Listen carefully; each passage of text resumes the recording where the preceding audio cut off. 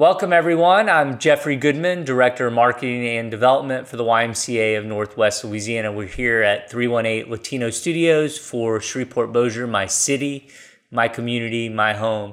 And today is very special. It's the first time we are co-hosting an episode. My co-host today is LeVette Fuller, and our guest is super special. It is Kayvion Lewis. Can't wait to do this with both of them. Thank you so much for having me. I'm always excited to talk about my book, but especially with people from my hometown. So this is like extra exciting. Well, before I forget, so I do have a copy of Kayvion's most recent book, Thieves Gambit, which we will talk about. So Kayvion, I'll go ahead and jump in. You're a massive local success story. The U.S. book rights for your book, Thieves Gambit, were acquired in a 7-figure deal, and Lionsgate has acquired the movie rights with Steven Caple Jr., who directed Transformers: Rise of the Beast and Creed 2, attached to direct. Let's start here today. My first question is, what has it been like to grow up here in Shreveport? Oh boy. Well, obviously it's the only growing up experience that I've ever known. Like, I don't have a frame of reference for anything else. I've lived in Shreveport for most of my life. Only recently, I just briefly moved to New York for a little while, a few months with my brother. And that's the only really experience I have even living anywhere outside of Shreveport. It's definitely home. There's nowhere else in the world. I've had the privilege of getting to go visit and explore lots of other places in recent years, some for research purposes and some just for fun. But this is the only place that I come back to. It's the place that when I've been gone for too long, I'm in a hotel room in some faraway land and I'm like, man, I wish I could just go on down to John's Seafood and get some catfish, or I miss like that I'm missing the Mudbug Festival in Shreveport.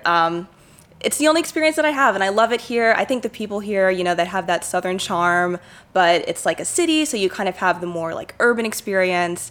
It's just home, and it's like a big comfort blanket being here. Awesome. That's awesome. Kayvion, if I'm not mistaken, you are 24, a graduate of Magnet High, Caddo Magnet High, and worked at the North Shreveport branch of Shreve Memorial Library for 3 years. What have public libraries meant to you? Oh, libraries are everything. Oh my gosh. So much of my life has been like intertwined with the library. Since I was 16, when I actually had my first job in Bossier, and then for the last 4 years of my career, I was working in the Shreve Memorial Library branch. It definitely fostered my love for books, just being around books so much and librarians and getting to inspire young kids and share books with them. And also, once I realized that I wanted to be a writer, it was kind of helping me see the industry in a different way.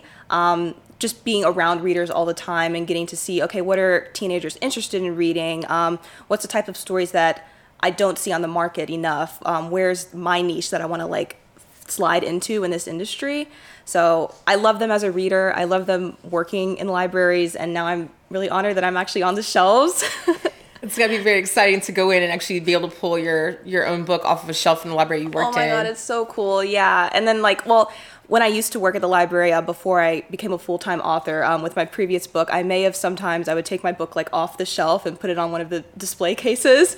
So maybe I was like abusing my librarian like privileges there, but that was pretty cool too. I think anyone would do that. I think it's great. Right? Yeah. So you mentioned like what the kids like to read, and that to me, with you writing for young adult, the question is, do you feel pressure to be a role model? I'd say a little bit. I think just when you write for young adults, and especially a lot of my job recently I've been discovering is going and doing school visits and meeting with young readers and kids of all ages. I think if you're in a job where you're going to be interacting with the youth, you do have the responsibility to show them your best self. But I also think you have like the responsibility to show them like your realest self and talk about not just like your successes and being a role model in that sense, but also like some of the things that you've maybe struggled with and some of your difficulties. But I guess that is part of the whole role model thing. So it doesn't feel like a pressure though. It feels almost like an honor. That's cool. Thank you. And Kayvion, I've listened to numerous interviews with you, and one thing that becomes quite clear is how driven you are. Can you talk about where that comes from, and in general, just some about how you were raised? Well, you say driven, and the first thing that I thought of was like, you mean just really stubborn? I remember just for so long when I realized I wanted to be a writer, it was 2018 and I was 19 years old. I'd never written before, but the day that I started writing, I opened up my laptop and I started typing. It was the first time I've had this like total certainty about anything in my life. I've never fallen in love with someone before, but you'd hear people say, oh, I met this person and I just knew. It was like that with writing in a sense. Like I started doing it and I just knew this is what I want to do for the rest of my life. This is what I have to do. And so in a sense, it was like, I have to make this work. I have to figure out how to make this my career. So there was no other option. So you say driven, but I'm like, there was no choice. Like I had to do this. Maybe I do get a lot of that from the way that I was raised. My dad is definitely a very tenacious person. He's such a hard worker. My entire life I'd seen how he would work to like give my brother and I all the things that we didn't have when we were growing up. He grew up very poor. He's from Van Buren, Arkansas, and he would tell us how some days they only had like potato soup to eat, and how he was the first in his family to go to college, and how hard he had to fight to get where he was. And I guess he ingrained that in my brother and I, that it's okay to like want things and want better for yourself, but it's rarely ever just given to people. You really have to like fight. And if it's really worth it, like even if you go down fighting for it, you know? Did you feel any pressure to maybe reconcile such a nebulous career where, you know, a very limited group of people get to actually do what they love, that's creative, and actually get paid to do it? Did you ever feel like there was any pushback or resistance from your family about something they might see as impractical? None from my family. Definitely a lot more maybe from people who are more sort of like acquaintances or don't know you as well. My immediate family are very supportive of my brother. At least my parents are very supportive of my brother and I, like pursuing our dreams and our goals. I think part of that is because I have heard stories of my parents telling us how I wanted to do maybe this more risky thing when I was younger, but then I got married and I had kids, and I had to be realistic. But part of the reason my dad would always instill in my brother and I that he worked so hard is because he wanted my brother and I to be able to like pursue our dreams. And I'm eternally grateful for my dad. I remember sitting down with him like in a Chili's like 4 years ago, telling him how I really, really, really want this writer thing to work, but it kind of, like you said, like it doesn't really work out for most people. And him just telling me like, as long as I'm alive and I'm here, like I want you to go chase your dreams because I gave up, and it's like the biggest regret of my life, and I don't want you to like feel that same sort of like emotions that I had to go through. So my immediate family definitely was always supportive of the writery thing. But when it comes to maybe people you don't know as well, you know, you tell them, oh, I'm like 20 and I want to be a writer. And they kind of give you that look like, oh, okay, but you know, what else do you want to do? Like, what do you really want to do? Maybe you should write on the side. So I kind of learned early on when you were getting those reactions that I would be kind of hesitant to even tell people that I was a writer or that I wanted to do that. And if I did bring up writing, I would bring it up more as like, oh, it's just like a hobby and it's something that I do on the side. But my real job is I'm a librarian, and let me tell you about my stable career. But on the inside, like I knew, like, no, one day they're going to see. One day I'm going to like actually make this work, and I'll be proud to like tell people I'm a writer once I have the proof behind it. I love it. With the experiences you're having, you're meeting a lot of new people, new experiences. If you had to drop any of the new people that you've met through your career into Shreveport, what would you feel like you had to answer for that's not ideal? Ooh, I think just some of the general like infrastructure of Shreveport. Driving around the city, I love this city, I love it so much, but driving around, especially like downtown a lot of the time, I'm like, this place just, it's not very aesthetically pleasing, and it looks a little like it's falling apart slowly. Like it could use definitely a little bit more love. There's that, and then I always wonder, like a little jokingly almost, I imagine, I was talking to my literary agent a while ago, and she was talking about coming to visit me in Shreveport, and the first thing I thought, like jokingly, was like, that'll be the day we get like mugged or something, or there's like a shooting at the gas station we stop at. I know that the crime here is definitely maybe a little bit higher than the national average, and I think maybe just growing up here, I might have become almost accustomed to that, and I definitely think that's something that I'm not as proud to maybe show somebody else who I brought to Shreveport, or that they might experience. Yeah. Now, on the flip side of that, what would you be most proud of to show them? Oh my God, we're gonna go to like all of the seafood, all of the like best Southern eateries around here. We're gonna go to Sam's Southern Eatery, and we're gonna go to like John's Catfish, like I said, and we're gonna go to Shane's. If you guys can't tell, I love catfish and like the catfish platters. I think the food and like the Southern culture around here is amazing. Like I love being from Louisiana just because of like the like Cajun music and like the alligator and everything. I love that. Let me jump in real fast. So, you know, we struggle here, as you know, exporting a lot of our best and brightest. You know, what kind of advice do you have for sort of leadership here locally to retain more Kayvion Lewises? I think for those of us who are in the arts like me, there could definitely be maybe a bit more opportunity for people who are in the arts. I know that we have like Shrek, and I'm a member of Shrek, and there are lots of opportunities connected with that. But especially as a writer, I find that like, well, that's great for lots of visual artists, but I didn't really find a lot of maybe like nurturing for like young writers around here. So if we could maybe have some sort of like endowment for like young writers, or some more writing programs connected for maybe like continuing education connected with some of the local colleges. Talent stays if you nurture it, I think, and maybe we could do a little bit better in that regard. Great. And, you know, those were all of our set questions, but Really? we have all the time in the world. LeVette, I know there's some other things you want to... Yeah, thank you, because I stepped on one of your questions. I'm sorry about that. And I have them all labeled, too. Kayvion, something that you've already talked about a little bit is your dad, and something that we have in common is both of our fathers were police officers. I didn't know that. Yeah, Wow. my dad was, I think that they actually served together for a little while before my dad Really? retired, yes.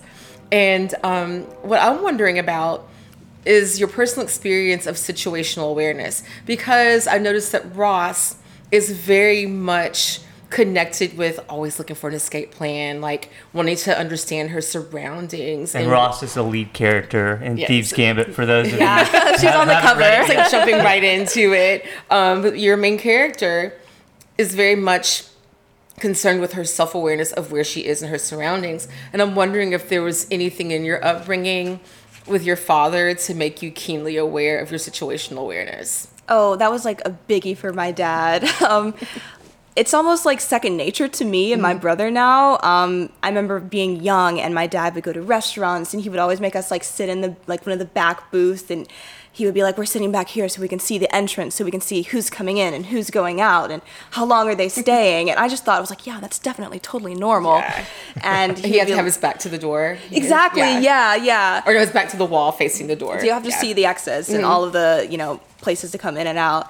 And just him always reminding, like, me and my brother, or especially me being a woman, like, when you're out at the gas station, like, look around, see who's around you, and always know, like, where you are and where you're going. But that was definitely something that's just such an innate part of me now that it just naturally made its way into my main character. That tickled me a bit to read. And I was like, hey, I wonder if this is a thing, because it definitely felt like it. Right. I can think of those memories of my father, like, well, into my 20s. You should have been able, like, meeting up with him. You should have been able to find me sooner. Like, you weren't paying close enough attention. Right? Like, is this spy school? Perfect. I have another question. So, you know, something we talk a lot about on this podcast is just kind of the self-esteem issue that we struggle with as Shreveporters, and, you know, people just not feeling comfortable or feeling proud to be from here. I don't feel like you have that. You know, what do you attribute? If you don't suffer from that, why do you think that is? And what sort of advice or wisdom do you have for other people to kind of embrace this as their home? Yeah, no, I definitely do see that. And it almost like breaks my heart to see, I guess, so many people my age, either like they talk about how they're going to move out of Shreveport, or they even do for a little while. And some of them come back and some of them don't. Like I said, I love Shreveport, and I love like being here, and I love the city. I think maybe so much of it is that as much as I do love Shreveport, it isn't a perfect city, and there are things that could be improved. But I also think that we need to work on like nurturing the youth in general, because not to get like too like psychology major, even though I'm not a psychology major Please. here. But when I'm talking to like my friends and stuff, the ones who are like, oh, I'm going to leave Shreveport and get out and all of my problems are going to be fixed, I think so much of that doesn't actually have to do with Shreveport. It has to do with their own like mental health or their own like personal insecurities that people just like to intertwine with like their environment and say, well, it's not really me, it's this place that I've grown up in, and when I leave, I'm going to get away from it. And nobody that I know that's like moved away has like magically fixed all their problems by moving away. So I think that's almost a problem that you have to start by just paying closer attention to like youth, like as they're growing up, like your young citizens. Like I was saying earlier about the talent, like nurture your young talent, but not just like your young talent, like nurture the youth in general.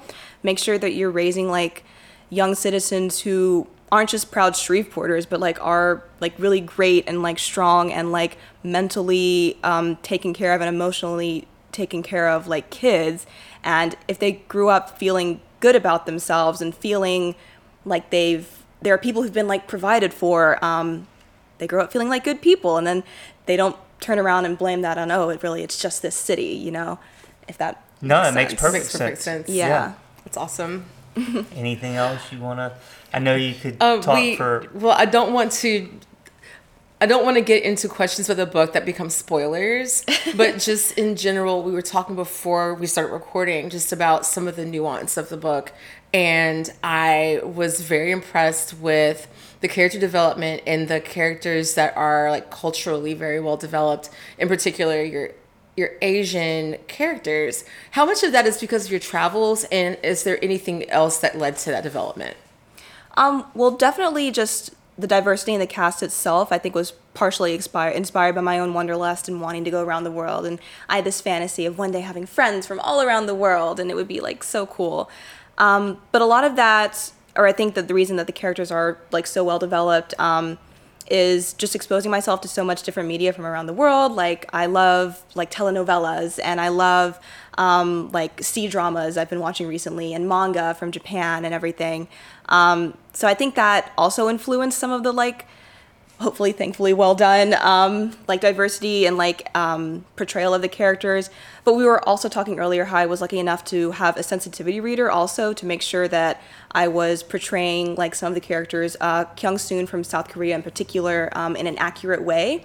Because sometimes, you know, there can be a difference between, you know, wanting to have all these diverse characters or people who aren't really like you, like in your book, and then, you know, maybe you don't do it as well as you thought. So if you're ever a little like iffy, it never hurts to actually ask somebody who is like, you know, of that minority that you were writing. So I was very grateful that my publisher was able to send the book out early to a great South Korean reader to make sure that I was doing that justice. That's I have wonderful. two questions that have nothing to do with what you just talked about. But the first is, well, they're kind of the same question, but someone comes to visit you, never been here before.